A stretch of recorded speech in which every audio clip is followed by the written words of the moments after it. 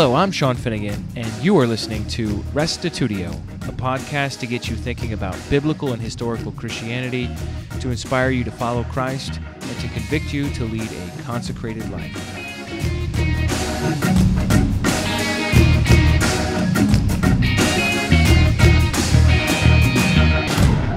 Episode 39, Crucifixion. One of the most significant events in all of human history, Jesus' crucifixion, was at once a supreme miscarriage of justice, while at the same time the supreme illustration of God's love for humanity. We'll join Jesus from the Garden of Gethsemane, agonizing in prayer before his God, to his arrest, trials, and ultimately his torture and crucifixion. If you'd like to watch a video of this class or download the course notes, visit restitutio.org. Here is part 15 of the historical Jesus, Crucifixion.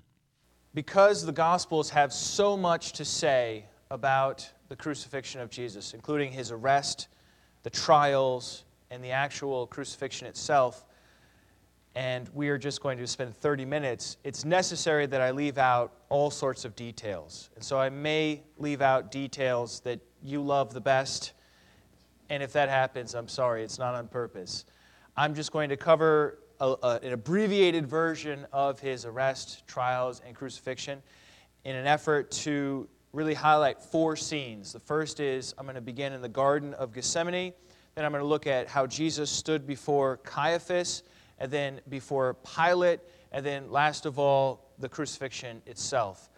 And then next, we'll look at the resurrection. So last time we left off, if you remember, we were at the Last Supper, and Judas had left during the Last Supper, and he had gone off, and then Jesus went on, and he taught and explained to them how they should carry on when he's gone.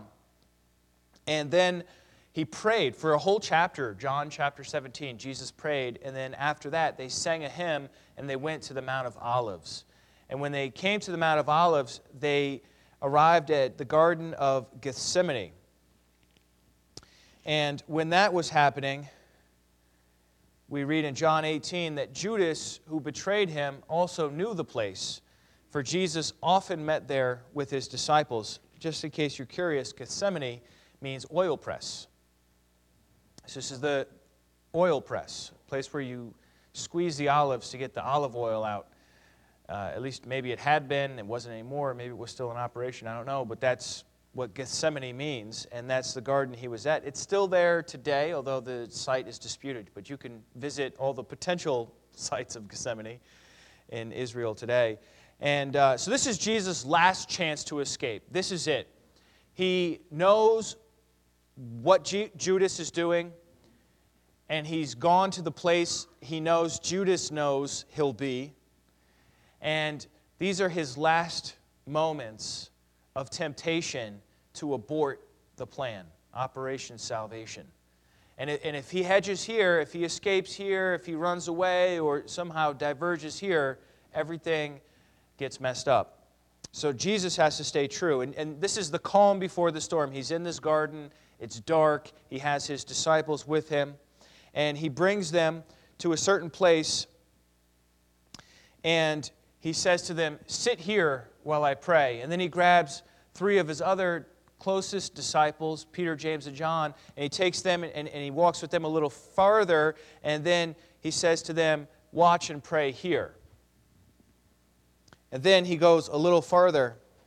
Actually, what he says to them, and this is just to the three, is, "My soul is very sorrowful, even to death.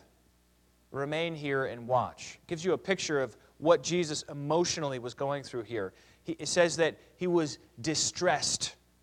He was troubled. He was sorrowful. Jesus was shaken in this time. He went a little farther. He fell to the ground and he prayed these words. Mark 14:36. And he said, "Abba, Father, all things are possible for you. Take this cup away from me, yet not what I will, but what you will." This prayer tells us that Jesus did not want to die. He did not want to go through with it.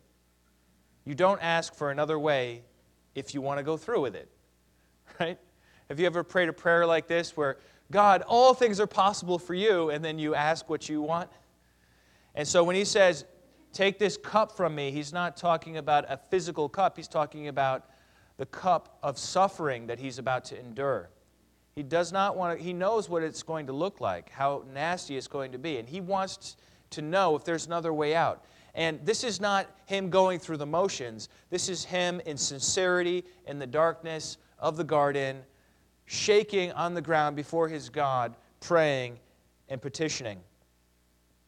And then he came back, and he found them sleeping, it says in verse 37. And he said to Peter, Simon, are you asleep? Could you not watch 1 hour? Watch and pray that you may not enter into temptation. The spirit indeed is willing, but the flesh is weak. And so he went away a second time to pray by himself. And this time he said, My Father, if this cannot pass unless I drink it, your will be done. You know, we get just little summaries of what he said. I'm sure there were probably other words he used. But there's an intensity of heart here. And he came back again and found them sleeping. And the scripture says their eyes were very heavy, and they did not know what to answer him. Can you just imagine the embarrassment of the disciples? He's already told you stop sleeping, and then he found you sleeping again, and they didn't even know what to say. And so he went away, and now Jesus is totally alone. He's spiritually alone. His top 3 closest disciples are literally sleeping on the job. They're not even praying along with him. His other disciples, who even knows what they're doing? They're probably arguing about who's the greatest. And there is Jesus alone with his God on his face a third time in prayer. And his prayer, once again, is simple. Let this pass from me, but nevertheless, not as I will, but as you will. In other words, I will do it if it's the only way. Then he came back and he found his disciples asleep again. He woke them up and he said, they're coming. And Judas approached and he came up to Jesus, identifying him with a kiss. And Jesus said, do you betray the Son of Man with a kiss? And then they arrested him and took Jesus away. The band that came was a band of soldiers and officers from the chief priests. They were carrying swords and clubs and lanterns and torches. This was a serious group of people to come arrest Jesus. When Jesus stood before Caiaphas, Caiaphas, of course, is the high priest. When Jesus stood before Caiaphas, Caiaphas is a Sadducee. Do you remember what I said about the Sadducees? The Sadducees are the ones who are in charge of the temple. The Sadducees believe the temple is everything. When it comes to worshiping God, what matters, yeah, the law is important, but what part of the law? Leviticus, that describes what you do in the temple, right? And so the Sadducees' emphasis on the temple comes to bear because Jesus had messed with the system. He had turned over the exchanging tables for the coins, right? He had disturbed all the sacrificial system in the temple. He had gotten their attention, which is why we read in Matthew 26, verse 3, it says, Then the chief priests and the elders of the people gathered in the palace of the high priest, whose name was Caiaphas, and plotted together in order to arrest Jesus by stealth and kill him. This is before the arrest. They're already plotting together to kill him, but they said, not during the feast, lest there be an uproar among the people. How delighted must Caiaphas have been when Jesus' own disciple came to him and said, what do you give me so that I tell you where he is, when you can get him, when he's away from the crowd? And so Caiaphas took Judas up on that, and now he finally has Jesus in his clutches. But Caiaphas is he's not going to act rashly. He's not just going to kill Jesus. He's legally not allowed to just kill people. Even though he's the enforcer of the Sanhedrin, the council that makes these sorts of decisions, the Romans had decided that Only they could authorize the capital punishment. Okay? And so if Caiaphas got caught killing Jesus, Caiaphas would have to answer to Pilate. Caiaphas doesn't want to do that. So what he wants to do is somehow arrange things so that they can find Jesus guilty and bring him to Pilate. And then if Pilate kills Jesus, it'll be public. It'll be a spectacle. It'll be something that everyone sees. And then everything is dealt with, and he didn't even have to do the dirty work. He knows that Jesus is dangerous. He knows the people love Jesus. And so he needs to have a semblance of justice. So he starts fishing for testimony. And he needs to have two witnesses. According to the Jewish law, you have to have two witnesses that corroborate a crime. And what ends up happening is two people, or different people, come forward. And the only accusation that might potentially stick is that they heard him once say that he will destroy the temple made with hands, and in 3 days build another not made with hands. In any court of law, that is not a crime to say. I'm sorry. I mean, that's really weak. I mean, look at the virtue of Jesus. Even his enemies, they really have nothing on him. And Caiaphas is getting more and more agitated and frustrated. And then he turns to Jesus and directly confronts him. And the high priest stood up, Matthew 26:62, and said, "Have you no answer to make? What is it that these men testify against you?" But Jesus remained silent. And the high priest said to him, "I adjure you by the living God, tell us if you are the Christ, the Son of God." This is a moment of truth right here, right? Jesus at this point could say, "Well, I am the Messiah, but it's not what you think. I'm just the kind that dies for your sins. I'm not here to cause any troubles, guys." That's not what Jesus does. Jesus takes the path of courage. He is the Messiah. He is the Messiah. And so he says, "You have said so, but I tell you, from now on, you will see the Son of Man seated at the right hand of power and coming on the clouds of heaven." Woo! That's a bold yes. Yes, I am the Messiah, and you're going to see me sitting on the clouds of heaven and coming, or sitting on the right hand of power and coming on the clouds of heaven. That is a bold yes. So bold that the high priest tore his robes.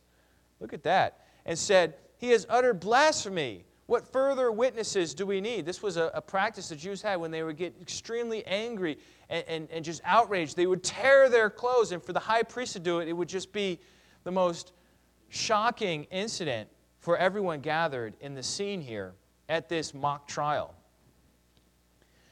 "Blasphemy!" Verse 66, "What is your judgment?" They answered, "He deserves death." Then they spit in his face and struck him, and some slapped him, saying, "Prophesy to us, you Christ. Who is it that struck you?" We know from Mark that they covered his face while they struck him and asked him to prophesy who was the one hitting him. And so there's an irony to this situation. I mean, it's a horrible situation, obviously, but there's an irony that's right on the surface here, and it's a thick irony, because here you have Caiaphas and Jesus, and they're both claiming the same thing. They claim to be God's supreme representative on earth, the Messiah and the high priest, right? One of them is the genuine, and one of them is the imposter. They both are claiming to represent God on earth. They claim to have a special relationship to God, to have a unique and intimate way to access God. I mean, what does the high priest get to do? Go into the Holy of Holies, the most sacred place. Only one person, once a year. That's Caiaphas. And yet what's Jesus doing? He's going around calling God his Father. Jesus claims that intimacy. Caiaphas claims that intimacy. They both claim to speak with God's authority. And they claim that the people should trust them because they're acting for the good of the people. Both of them are claiming all these things. The one who was spiritually dead will physically live, while condemning the one who had life in himself to death. The whole scene reeks of envy and hypocrisy. They can't stop Jesus any other way. So they come around the side, they arrest him at night, and they have this kangaroo court where they're going to make him incriminate himself. It's a supreme miscarriage of justice. And look at them, they're carrying on like animals. Right? They're spitting in his face, they're hitting him, they cover his head, they strike him, and they say, prophesy if you're the Christ. Who is it? In the third scene, I'd like to turn to Pilate. Of course, there are other events that intervene in all of this, but Jesus then eventually gets to Pilate. And I don't know if you remember from Pilate from class 3, I talked about Pilate to you a little bit. Pilate was not a nice guy, and he really disliked the Jews. He did not, I don't think, appreciate his post as the Roman governor. I think he would have rather been somewhere else.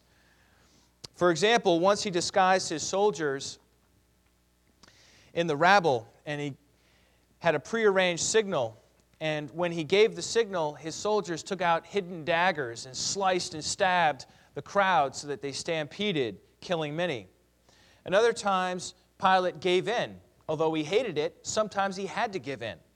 For example, one time they rioted and they protested him bringing in the Roman standards into the city. And so he challenged them on it, and he was threatening to kill all the lead men. And they fell to their knees and bared their necks and said, we'd rather die than break our laws. And he yielded because he didn't want to kill all the leaders of the people. But I don't think he liked it. But sometimes he yielded.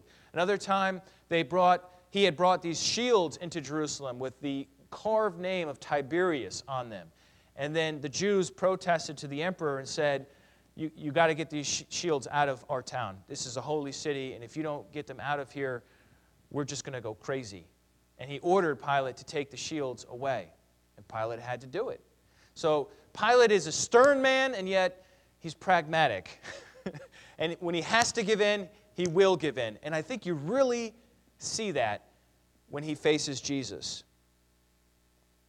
Generally, he's inflexible and dismissive, but also pragmatic. So they bring Jesus to Pilate, and Pilate's first statement is dismissive. So they bring Jesus, he's beaten up, and they bring him to him, and they want him to do something with Jesus. Before they get to any of that, Pilate just kind of waves them away. Take him yourselves and judge him by your own law. That's what Pilate says. And they explain, well, we're seeking the death penalty. Oh, you're seeking the death penalty. Only the Roman governor can authorize that. So he takes Jesus into the praetorium, into his headquarters, and he interrogates Jesus. And we have a lot of details of that interrogation in John chapter 18 and 19. But he decides that Jesus is not guilty of any crime. So he brings him back out, and he says, I don't think he's guilty. I don't find any crime in him.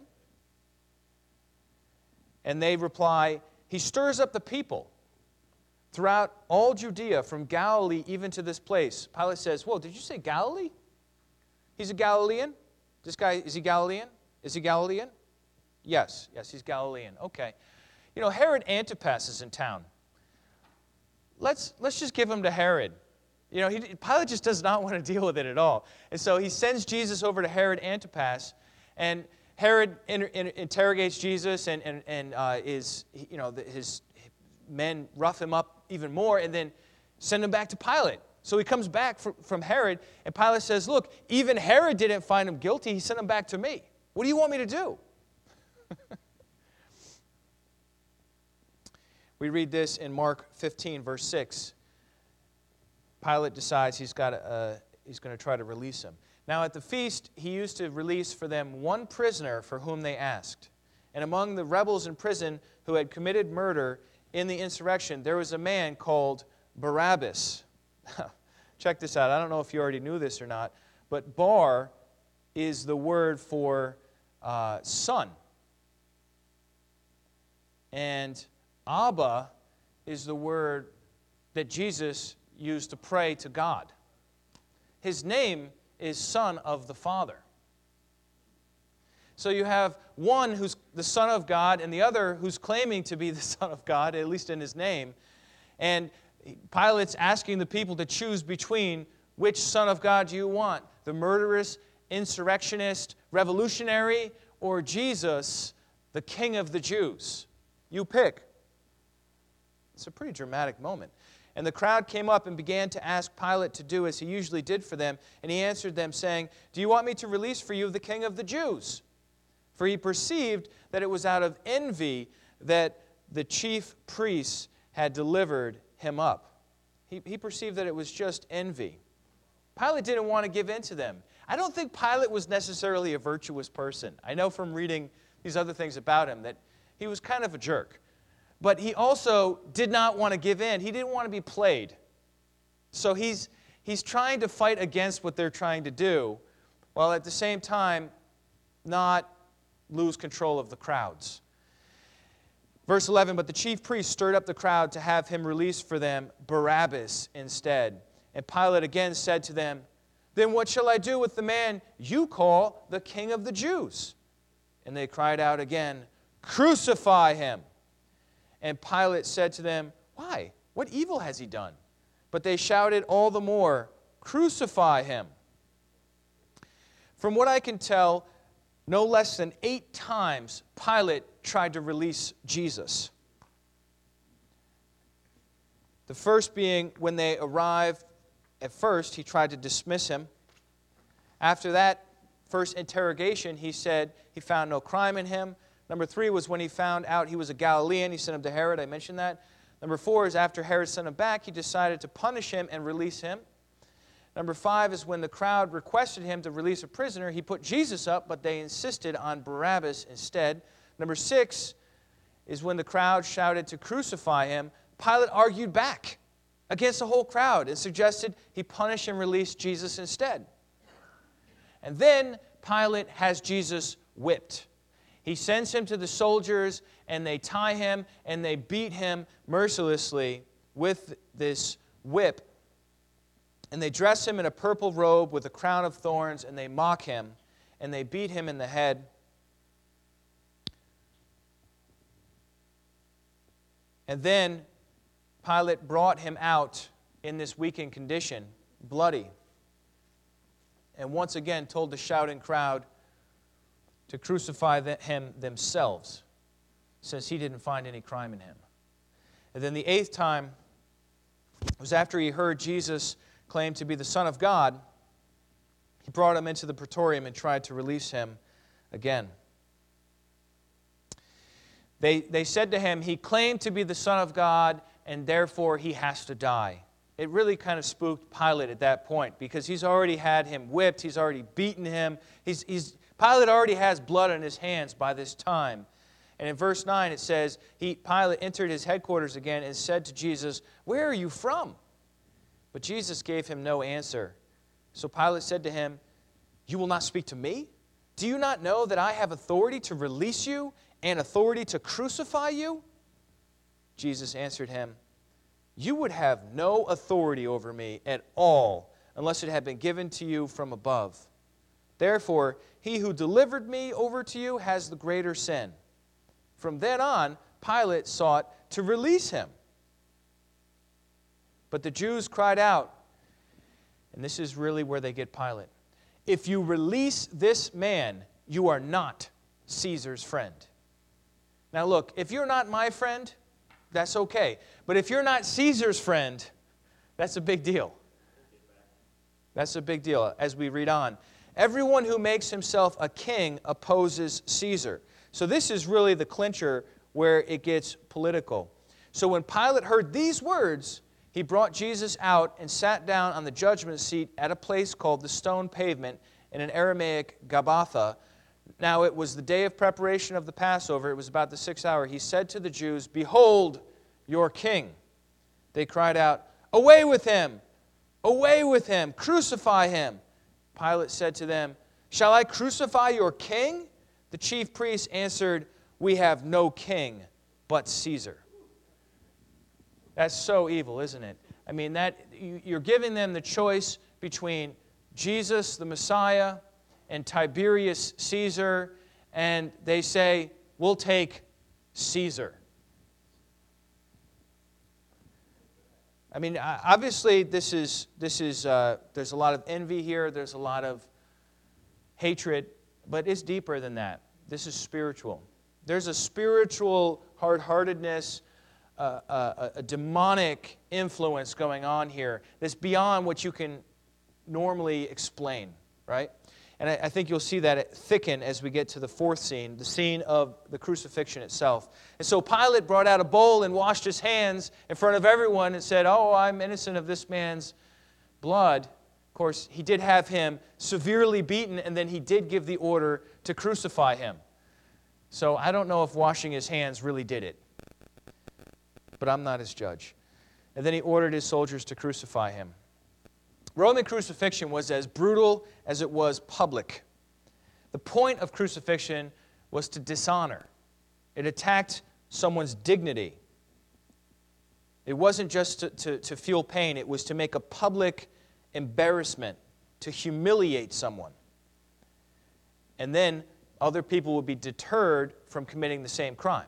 You don't crucify people for small crimes. It was a nasty, it was like the electric chair in our society, or lethal injection, crucifixion in their society. Okay? And so the whole idea is, as people are up on that cross, and they were crucifixion was a fairly routine event that happened during this period. As people are up on that cross, people looked at those who were crucified and they said, "What did they do to deserve that? I'll be sure I don't do that too." Right?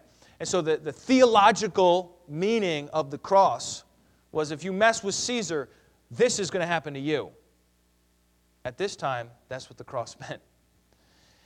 And so they stripped Jesus naked, they gambled for his clothes, and they hung him up on a wooden cross with nails through his wrists and feet. And then from his high position, he saw his mother. He saw his mother Mary and his aunt, along with Mary Magdalene and Mary, the wife of Clopas, and one of his disciples. There's a little group there. And he said to his mother, "Woman, behold your son." And he said to the disciple, "Behold your mother." And from that hour, the disciple took her to his own home. Gives you an indication of the state of Jesus' mind as his blood is dripping and he's hanging on the cross in agony, his nerves on fire, blood everywhere, sweat. And what's his concern? My mom. I want my mom to be taken care of. It's beautiful, isn't it? So he makes provision for his mother to be taken care of by this disciple that's there. And then they attached a sign above his head. "This is Jesus of Nazareth, the King of the Jews." Again, this is thick irony. The purpose of the sign is the accusation. That's what people are supposed to read, and it was written in all these different languages, so everybody could read it. And the idea is it's an accusation. You know, so-and-so killed 2 soldiers while they were on a resupply run or something like that. It wasn't like that. They said, "This is Jesus of Nazareth, the King of the Jews." That's true. That's the irony of the sign. It's all true. It's not an accusation. It's not a false accusation. It's not even an accusation at all. It's his identity. It's who he is. He is the King of the Jews. He is Jesus of Nazareth. And some of the Jews even complain. You know, Pilate, you should write, he said he was the King of the Jews. And Pilate says, "What I have written, I have written." You know, there's no eraser here. You know, we're going to stick with the sign we got. He was pretty inflexible. But anyhow, people started reading that sign. And instead of having any kind of compassion on Jesus, it got even worse. I want to look at these 3 mockings of Jesus. Matthew 27:39. "And those who passed by derided him, wagging their heads and saying, 'You who would destroy the temple and rebuild it in 3 days, save yourself. If you are the Son of God, come down from the cross.'" You know what that reminds me of? Who said, "If you are the Son of God"? It reminds me of the devil in the temptation in the desert after 40 days. That's who that reminds me of, because he said, if you're the Son of God, turn the stone into bread, right? If you're the Son of God, come down off the cross. Do you know that Jesus would have to, barely snap a finger and 12 legions of angels would get him off the cross? And he had to stay on that cross. This is a temptation. Mark 15:31. So also the chief priests. So those are just people passing by.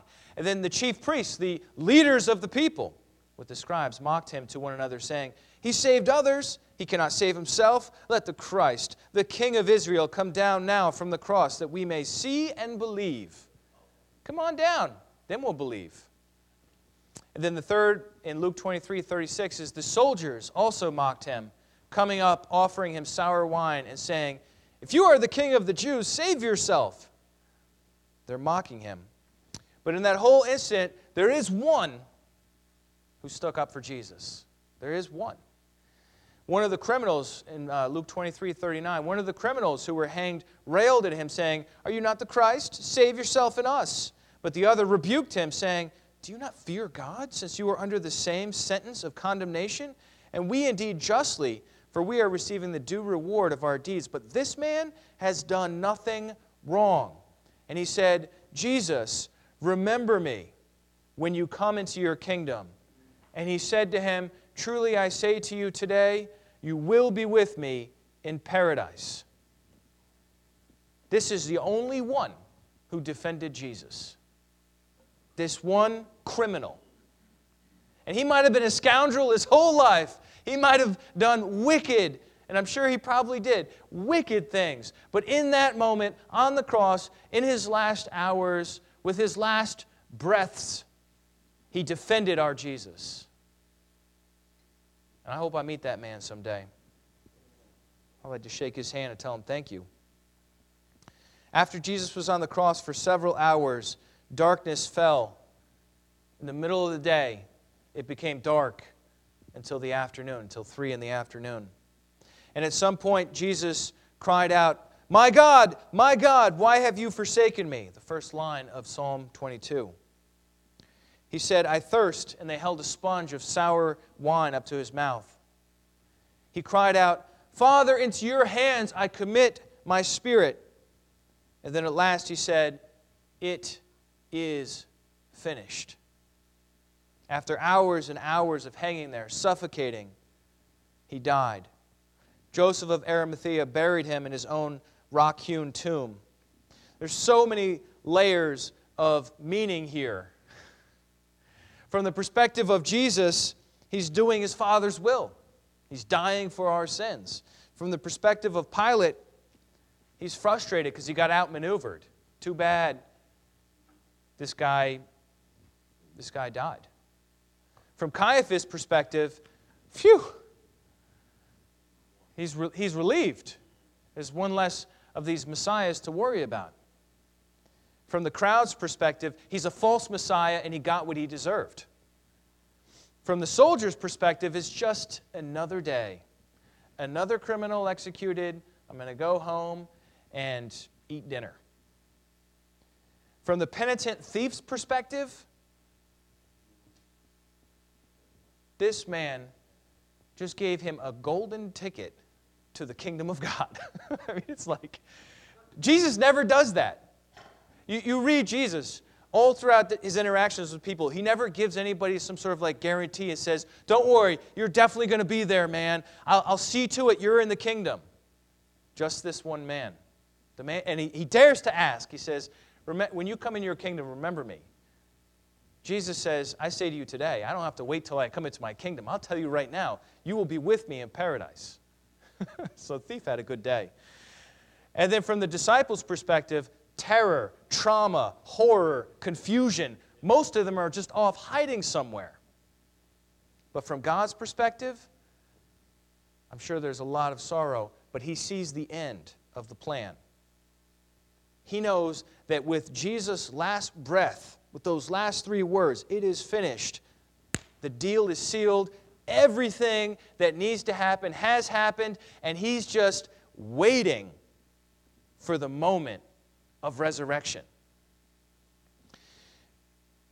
We know from Jesus' Last Supper that he said that his death, well, he says, "Take and eat, this is my body." And then he says, the cup is the blood of the covenant, which is poured out for the forgiveness of sins. So we know Jesus knew what he was doing. He recognized that his blood was for the forgiveness of sins. Though many sinned against him, Jesus never lashed out. Though they reviled him, he did not revile in return. Though he suffered, he uttered no threats. Instead, he continued entrusting himself to God, the just judge. And then he died. If you enjoyed what you heard here, why not give Restitutio a 5-star rating in iTunes or Stitcher? Doing so will help others find this podcast and inspire them to love God, follow Christ, and seek truth wherever it leads. Thanks for listening, and check us out online at restitutio.org, where you can find an archive of all the podcasts, as well as a bunch of articles and links to other resources. And remember, the truth has nothing to fear.